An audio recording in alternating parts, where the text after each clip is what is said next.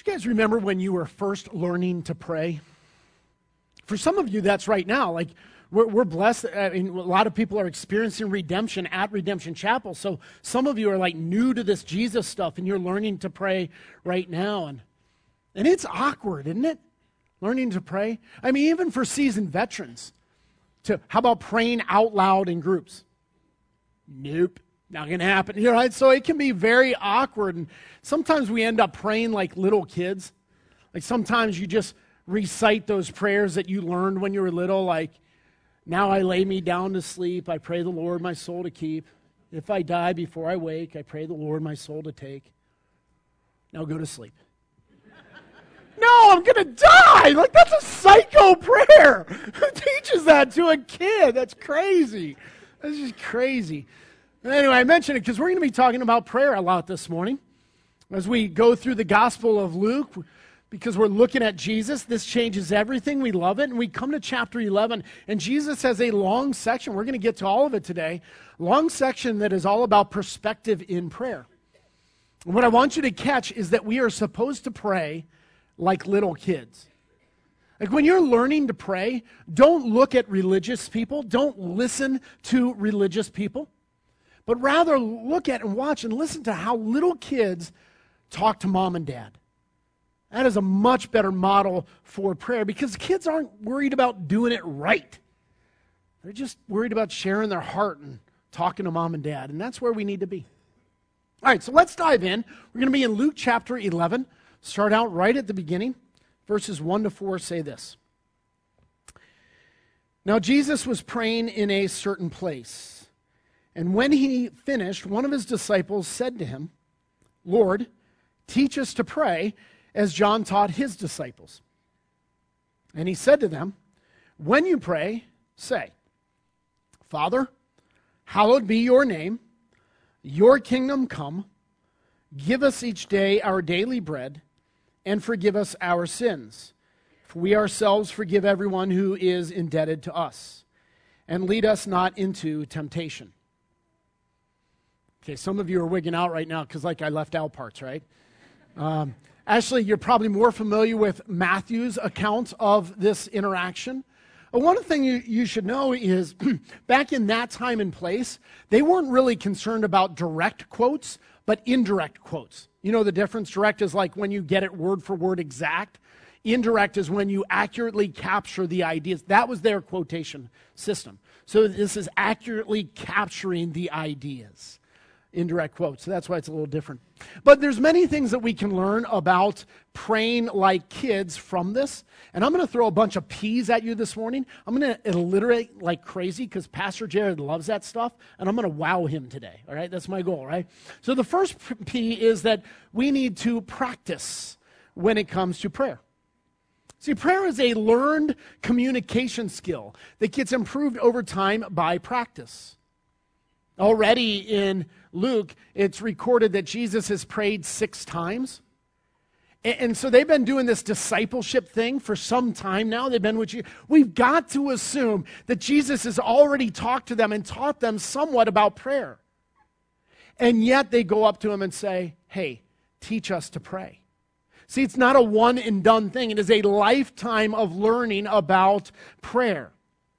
And as you do, it is on-the-job training. Okay, so for example, because it is a communication skill that it gets improved over time, that's like marriage, right? Like marriage, and you learn communication, it gets better over time.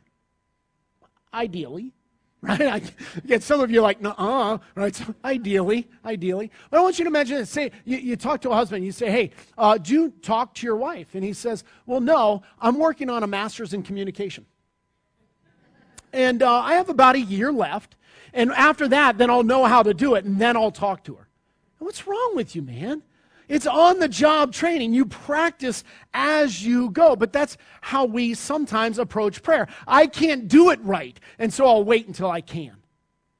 Instead, we should be like little kids. Little kids they just do it. Like as adults, we get all bunged up, but little kids just give it a rip, and it's messy, but it's sweet because they're humble and they're teachable and they're honest and they just practice. They have no gall. I want you to pray like a little kid. Just go practice it. Now, as you do, one of the things you might notice from the Lord's Prayer is that it is plural. It is plural. Listen to this. Lord, teach us to pray. Give us each day our daily bread, and forgive us our sins, for we ourselves forgive everyone, and lead us not into temptation. You get the idea? It's packed with plurals. The assumption is that we are supposed to pray together as believers and even out loud. It assumes we pray out loud in groups. Everybody groan. Oh, geez, here we go. But think about this. Isn't that how kids start out? Like, little kids don't learn prayer in their bedroom alone. They learn prayer by praying with the family or praying with the Sunday school class. That's how they learn. We learn in groups. And it's a very powerful aspect of prayer, because in that moment, not only are we sharing our hearts with God, but we're sharing our hearts with everyone else too. And both of those are essential to discipleship. Sharing our heart with God and with our community in one fell swoop. We do it in prayer, because prayer is supposed to be plural. Now, about the Lord's Prayer, I would tell you I believe it is a pattern, not a magic script that we're supposed to parrot. It's a pattern. Now, so some people ask me at time to time, hey, Pastor Rick, why don't we recite the Lord's Prayer? We never do that here. That's weird that we don't do that. And that's because I believe it is a pattern, not specific words we are supposed to parrot. Oh, Lord, have mercy. It's certainly not meant to be for religious use in causing someone punishment or doing penance. Some of you grew up in a section of religion that when you screwed up, you would confess that, and then the priest would assign to you how many Our Fathers you had to say, right? Are you kidding me? Think about this. Like, if my son and my daughter, Caleb and Madison, grew up together, if every time Caleb screwed up, I punished him by making him talk to Madison, how would their relationship be? So I'm going to punish you by making you talk to God. Like, come on. That's not what it's meant for. This is not some magic thing that we have to recite. This is a pattern. Now, what I'm saying then is that we're not supposed to recite it word for word. Some of you right now are like, he's a heretic, burn him. All right, so let me make my case, right? First of all, in Luke, as I've told you already, Luke has already recorded Jesus praying 6 times, right? Now, by this point, wouldn't the disciples have already memorized this prayer? They've heard Jesus do it over and over again. Why are they asking him to teach them to pray this prayer if they're just supposed to parrot this thing? And is that all Jesus prayed? Like in Luke chapter 6, that's when it says that Jesus stayed up all night in prayer because the next day he was going to choose the disciples. Do you think he just recited the Lord's Prayer all night long over and over? Probably not. And then there's specific prayer requests that Jesus has already given us in Luke. Like he told us to pray for those who persecute us. He told us to beseech the Lord of the harvest to raise up workers for his harvest. That wasn't in this prayer. Jesus just contradicted himself. Oh, unless this is a pattern that we're supposed to fill in the details. You see that? This is a pattern for prayer. Another thing I'd point out is if it's not a pattern, it gets really, really silly. Like, imagine you go to marriage counseling because you're married and you need to, right? And it's a very healthy thing to do. So you go to marriage counseling, and the counselor realizes you need to work on some communication skills in your relationship. So he teaches you, you say, listen, try this. Say, honey, probably to your husband, when you leave the kitchen a mess, that makes me feel unloved. And would you agree that you left the kitchen a mess? And is that what you meant to communicate to me? Oh, that's a great, great thing right there. So here's what you do. Every day, many times a day, for the rest of your life, the only thing you say to your husband is, honey, when you leave the kitchen a mess. Right? Like your kid just got in an accident and is at the hospital, and you call your husband up and you say, hey, honey, when you leave the kitchen a mess. Like it's just silly, right? No, you don't want to reduce your prayer to that. It's a pattern. And we have other examples of patterns in prayer like this. Some of you are familiar with ACTS, A-C-T-S, adoration, confession, thanksgiving, supplication. Problem is, none of us use the word supplication anymore, so it gets weird. So I like this one, pray. P-R-A-Y, praise, repent, ask, yield. So you begin by thanking God for who he is and what he's done for you. And then next you repent. You confess, Lord, I've screwed up, and here's how, and there's repentance. And then you ask. There's requests that you put in there. And then lastly, you yield. You end your time by saying, you're God, I'm not. I yield to you. Lead me today. Lordship, right? That's a great pattern. So now you grab that, and let's say every day, several times for a day, for the rest of your life, you go to God and you say, Dear God, praise, repent, ask, and yield. Amen. No, it's a pattern. That's not the way it is supposed to be. Don't just parrot that pattern. After all, Christianity is a relationship, not a religion. And so what is going on here is Jesus is telling us how to connect in communication with our great God. And what we're doing instead is we're taking his advice and we're turning it into some magic formula that we're just going to regurgitate and parrot over and over. And now we've failed to actually communicate with God. That's a failure. We just failed. So don't just parrot it, okay? Parroting a script, the reason we do that is because it's safe. We know if we just repeat Jesus' words, then we won't mess up, we won't sound silly and stupid. But if you listen to kids' prayers, don't you just love hearing kids pray? I mean, it's messy though, and it's awkward at times, and they blunder. They're not perfect, and yet they are. They're perfect prayers, aren't they? I want us to pray like that. Now, I experienced this a little bit when I was in college. When I was in college, I started to walk with Jesus, got to a point where I wanted to help others as well, and so I started a Bible study for guys who wanted to learn more. Actually, I had the privilege of leading a couple of frat guys to Christ. They had no church background, right? And so they came to the Bible study, and then also in the Bible study were some good Christian kids, like they were born in church, like lived in church every day of their life kind of kids, right? And so I've got these two groups in the Bible study together. And I taught on prayer, and then afterwards we decided, let's apply it. Let's pray together. So these frat guys jump in, they start praying, but they use their language. And there are F-bombs all over the place in prayer. God, I'm just so effing glad you chose me and sent Jesus. Says, I have effed up, Lord. I mean, it's just going on. So I opened my eyes, and there's the good Christian kids. Their eyes are like saucers. They're scooting away. Right? Like, oh. But I'll tell you what, I think God loved it.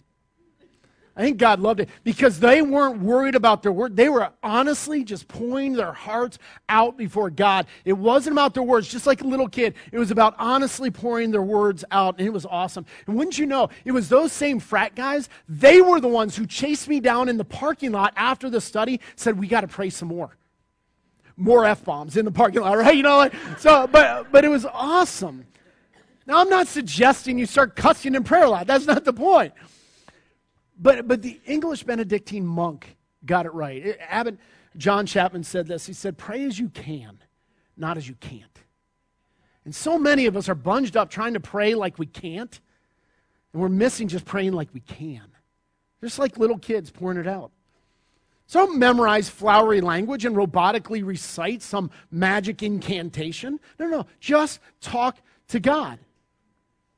Let's be less concerned with when we pray sounding like a preacher, and let's try to sound like little kids, just praying to our Heavenly Father with sincere hearts. I think that's what he wants.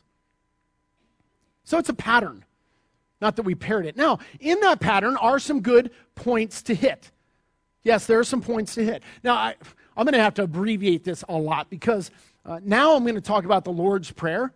Some of the points in it. You understand, entire sermon series, like many week series, have been preached on the prayer alone. And I got 13 verses to get to, okay? So I'm not going to drill down a ton, but there are a few points in there that relate to the overall theme of these 13 verses. And so we'll touch on those. Like, for example, in the prayer he says, say, our Father. Which means we approach God as our Father, not our King. Wait a minute, you saying he's not king? No, he's king. It says in there he's got a kingdom. He's obviously a king. And yet a lot of people can relate to the king as a king. Only his kids can relate to him as daddy. And we are royal family, and so we go to him as our Father. Now, certainly there's respect and reverence. It says, hallowed be thy name. Yep. Okay. But in the Jewish understanding of parents, respect was already woven in. Had a very high view of parents. There's submission to parents, and they are the source of life. They are our authority. They are wiser than we are. And so, yeah, absolutely, respect's woven in. But not just that, but also relationship.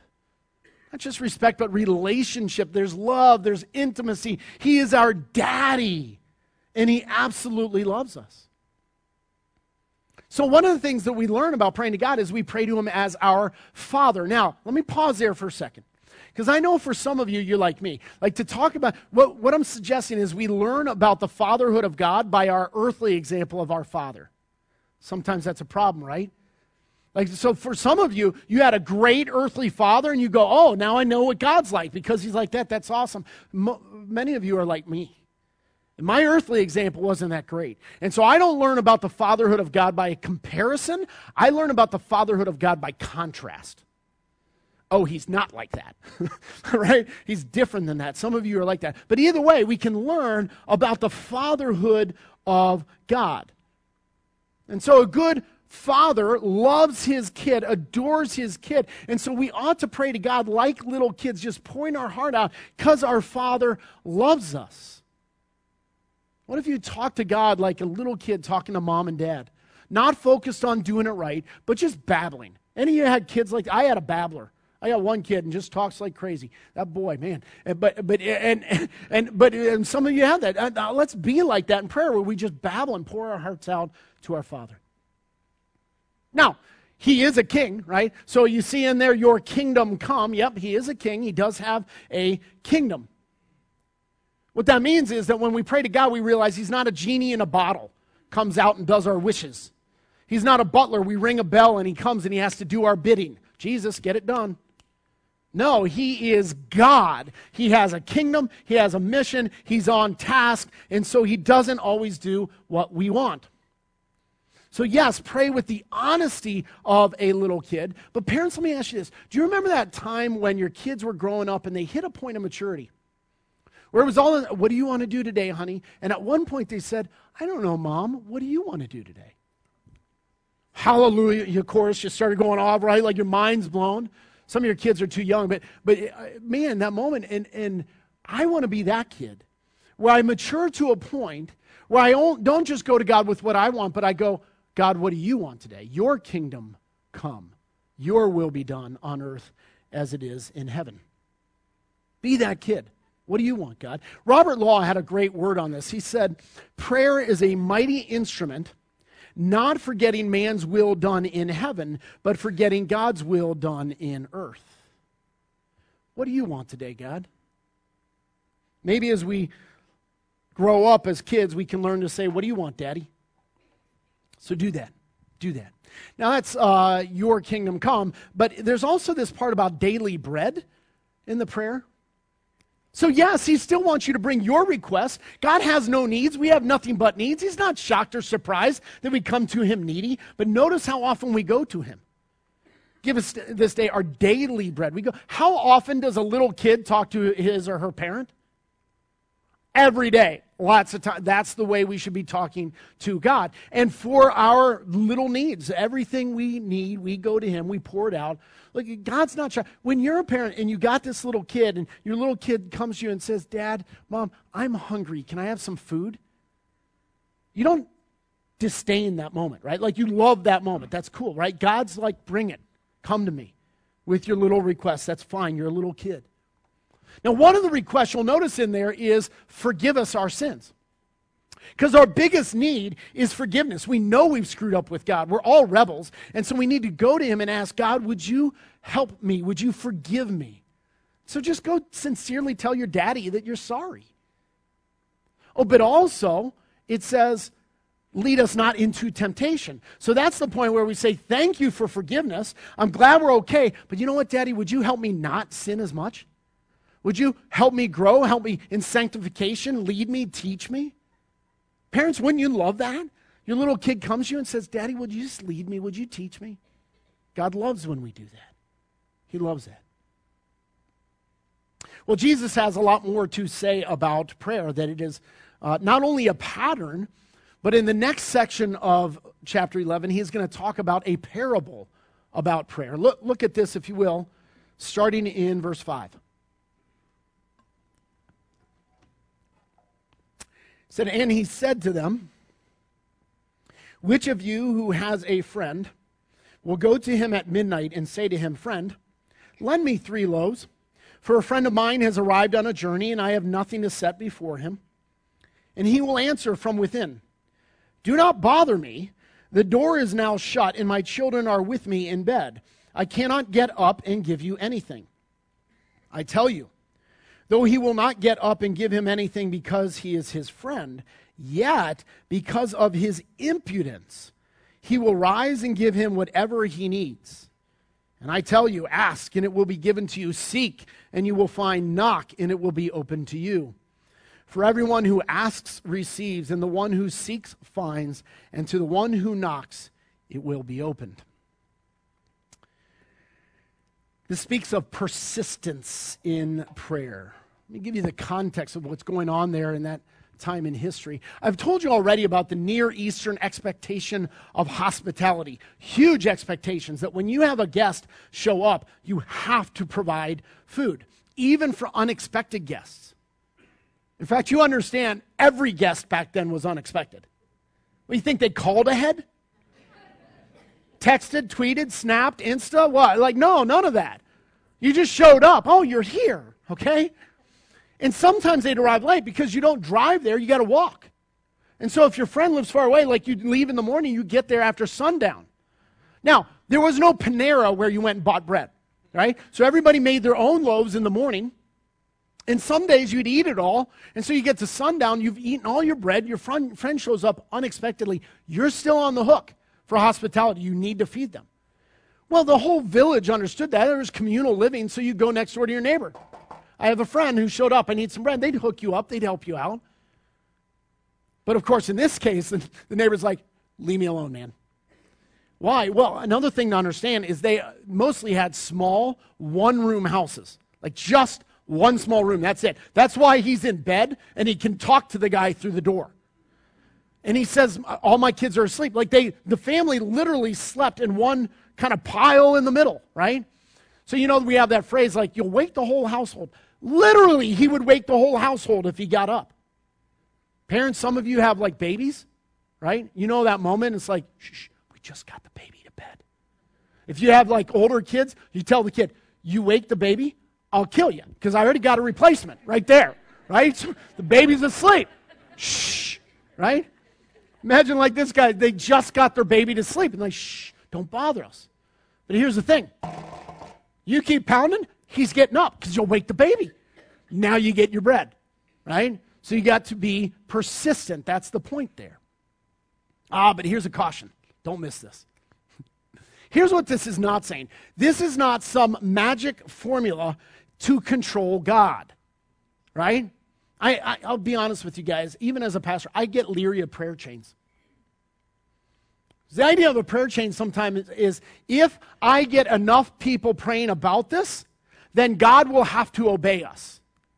As if God's will is a democracy, right? And so I got to contact churches that don't even know me and get their prayer chain. I'll put it on social media, share it, and now people around the world will pray. Now we have so many people persistently pestering God, God will have to obey me. It's as if I've already asked this request and he vetoed it, but if I marshal enough people, we can override his veto together. That's witchcraft. It's witchcraft. If you are asking your good heavenly Father for something that is good, do you think you have to pester him to get him to give it to you? Or maybe you're asking him for something and he's a good parent, he knows it's bad for you, but it's okay if you pester him enough, he'll relent and give it to you. Is that what this is saying? I don't think so. I don't think so. So what does it mean? Well, the key word in the passage is impudence. The problem is none of us know what that word means. And so I looked up the original Greek word there. In the Greek word, it talks about insolence, like having no regard for what's proper. I just don't care. Like a little kid doesn't care about what's proper. Being bold, being shameless, being audacious, being desperate. You're just desperate. Think about it, parents. Are you moved when your kids are pestering you? Right? Like, hate that. Don't pester me. But are you moved by their desperation? When your kid is just expressing desperation, oh, that moves our hearts as parents. And so here this guy is going to his neighbor, knocking on the door. He's expressing two things. One, he totally gets his desperate need. And two, he is convinced that his neighbor can meet that need. Desperate dependence. That's what's being expressed right there. Is that how you pray? Sometimes no. We just go through the motions and recite some regurgitated prayer that we parrot. And that's not what God's looking for. God might not answer your prayer. You might be asking for a good thing, and he might hold off until he lets you hit the point of desperate dependence. And we see this worked out among our addicts. You know, we have a ton of addicts in recovery here at Redemption, right? I absolutely love it. Congregation, can you affirm them right now? I mean, we love it. Absolutely love it. I'll tell you what, you're out in the atrium, you can't turn around without bumping into an addict, right? And I've got them tell me every week, like, how many days sober. I love it. Absolutely love it. One of the things we realize, though, with addiction ministry is that you can't be desperate for them. Like, sometimes you've got an addict that wants to get better, but only kind of, sort of, maybe. Like, not really hitting the point where they're desperate. And it's painful, but you can't do anything. You just got to stand back until they hit rock bottom. They get the gift of desperation. And that's when they start to hit recovery and actually grow. And I think what we can learn from that, I think sometimes God is saying, hey, until you're at a point where you're like desperately dependent upon me, just keep knocking. Just keep knocking. And I think that's some of what's going on there. Well, that is persistence. And as I told you, we have 13 verses. Jesus has another paragraph that he wants to give us about perspective in prayer. So let's go ahead and look at that last paragraph. It starts in verse 11. It says, what father among you, if his son asks for a fish, will instead of a fish give him a serpent? Or if he asks for an egg, will give him a scorpion? If you then, who are evil, thank you for that, Jesus. If you then who are evil know how to give good gifts to your children, how much more will the Heavenly Father give the Holy Spirit to those who ask him? Like, you know you want to give your kids good things and not give them bad things. If you can figure that out, don't you think God's got that game going? Of course he does. What this is talking about is being a parent. God is a parent when it comes to prayer. So he's not a neighbor. He's a parent. But here's the thing. He's not a grandparent. You get the difference? Right? Grandparents, we expect them to say yes every time because their goal is just to spoil the kids and make the kids happy. A parent doesn't have that goal. A parent wants the kid to grow up and mature and be happy long-term in life. So the parent sometimes says no, the grandparent never does. When we go to God, we expect him to be a grandparent. And we get really wigged out and confused when he's not. Turns out he's a father. He's a parent. He has our best in mind. Parents love kids. They want to give them the good stuff. So in the passage, you know, the good stuff, back then a common meal was fish or an egg, right? And common hazards in their culture back then was a snake or a scorpion, right? And so we can update the language. Like for us, like good food would be like bacon and baklava, right? That's a good meal right there. I'm in heaven right there. That's good stuff. And then a common hazards like, I don't know, cats, right? And Michigan fans, right? So here's what I'm saying. So you go to God and you ask for bacon, he's not going to give you a cat. Don't worry, he's a good daddy, right? And if you ask for a Michigan fan, he's like, no, I love you too much, son. Here, have some baklava, right? He's a good parent. He's a good parent. Sometimes a parent says no, and it's a good thing that they say no. But the problem is when God acts like a parent, not a grandparent, you know what we do? We pitch a hissy fit. And we throw a tantrum. Whenever I say tantrum, it always reminds me, I think I've shared this with you before, but it's one of my favorite commercials. Enjoy this.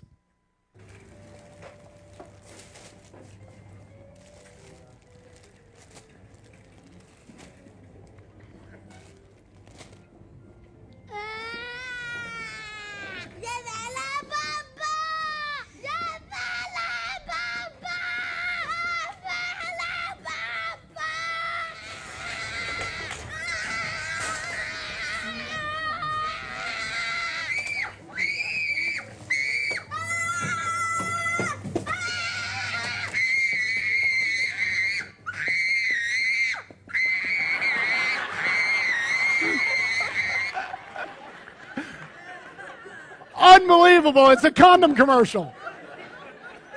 Wow, hilarious. How many of you parents watched that and had like PTSD, right? Like flashbacks, right, to that moment. You're like, oh, stop, please stop. Listen, I'm telling you to pray like little kids, but not that one. But let's be honest, isn't that us at times in prayer? Like we've asked God to give us something and He's not doing it, He's saying no, and we pitch a hissy on Him. We throw a little tantrum, and it's crazy. Can we just trust Him? Can we assume that He maybe knows a little bit more than we know? That He's a really good dad, and He'll give us what we should have when we should have it? Tim Keller had a great line on this. He said, if you knew all that God knows, you'd only ask for what He gives. Don't pitch a tantrum. Trust Him. Let's trust our God, okay? He's a good parent. Well, He's not only a good parent, but also as a good parent, one of the things He gives us, lastly, is His presence. His presence. Now, I don't know, if you look back at the passage, at the end of it, it gets kind of weird. Like, it's not just about bread and fish and an egg and a good meal. That's a good meal, right? But also, Jesus says at the end of it, He says, don't worry, I'll give you the Holy Spirit. Wait, what? Come again? Like, that's the moment at the restaurant where I said, excuse me, miss, this isn't what I ordered. Like, this is kind of different, right? Where the Holy Spirit come into this? Well, you need to understand something. Luke is all about the Holy Spirit. It's about Jesus, right? But it's all about the Holy Spirit too, because He's God. And more than twice as often as the other Gospels, Luke mentions the Holy Spirit. He's making a point all throughout the book. Now, the problem is, usually it's just like this. It's tacked in as kind of a little afterthought, a little phrase. We go, oh, isn't that nice? He mentioned the Holy Spirit. It's a nice little garnish, nice little embellishment, and then we just move on. But I think Luke is making a point here. God gives us Himself. He is not only the giver, He is also the gift. And so as a good father, He gives us His presence.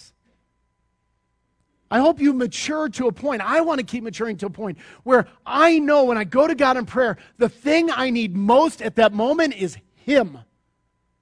I just need Jesus in my life, and I get desperate and dependent on Him. He is my greatest need.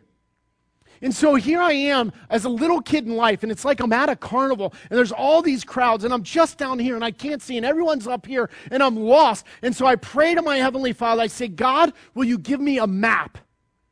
And He says, no, I'll give you myself. Because what does a good father do? He takes the kid by the hand and says, come on, let me show you. Walks you through the crowd. He is giving us Himself, His presence. And so why don't we lean into that? Then we say, God, I need You in my life to guide me throughout life. And that's prayer. In fact, we've covered a lot about prayer. Let me show it to you again. We said a big picture is I want you to pray like little kids. Like, don't look at religious people to learn how to pray. Look at little kids. Listen to children. And then we've got to practice all the time, and it is plural. It's a group thing. And the Lord's Prayer is a pattern, not something we parrot. There are good points to hit, though. And yeah, I want us to be persistent in prayer because we're talking to our good parent, our good Heavenly Father, and He gives us His presence. So here's what I want you to do this week to apply this. I want to ask you to do 3 things. Number 1, every day this week, when you wake up, I want you to just go babble and blather on to your good Heavenly Father. Just pour your heart out to Him in the morning. And then, don't hang up on Him and just go about your day, but rather, then you put your hand in His and you walk with Him throughout your day. His presence in your life, which means you have an ongoing conversation with Him throughout the day. Think of yourself as like middle schoolers dating. Okay, like just all day long, right? You just don't stop.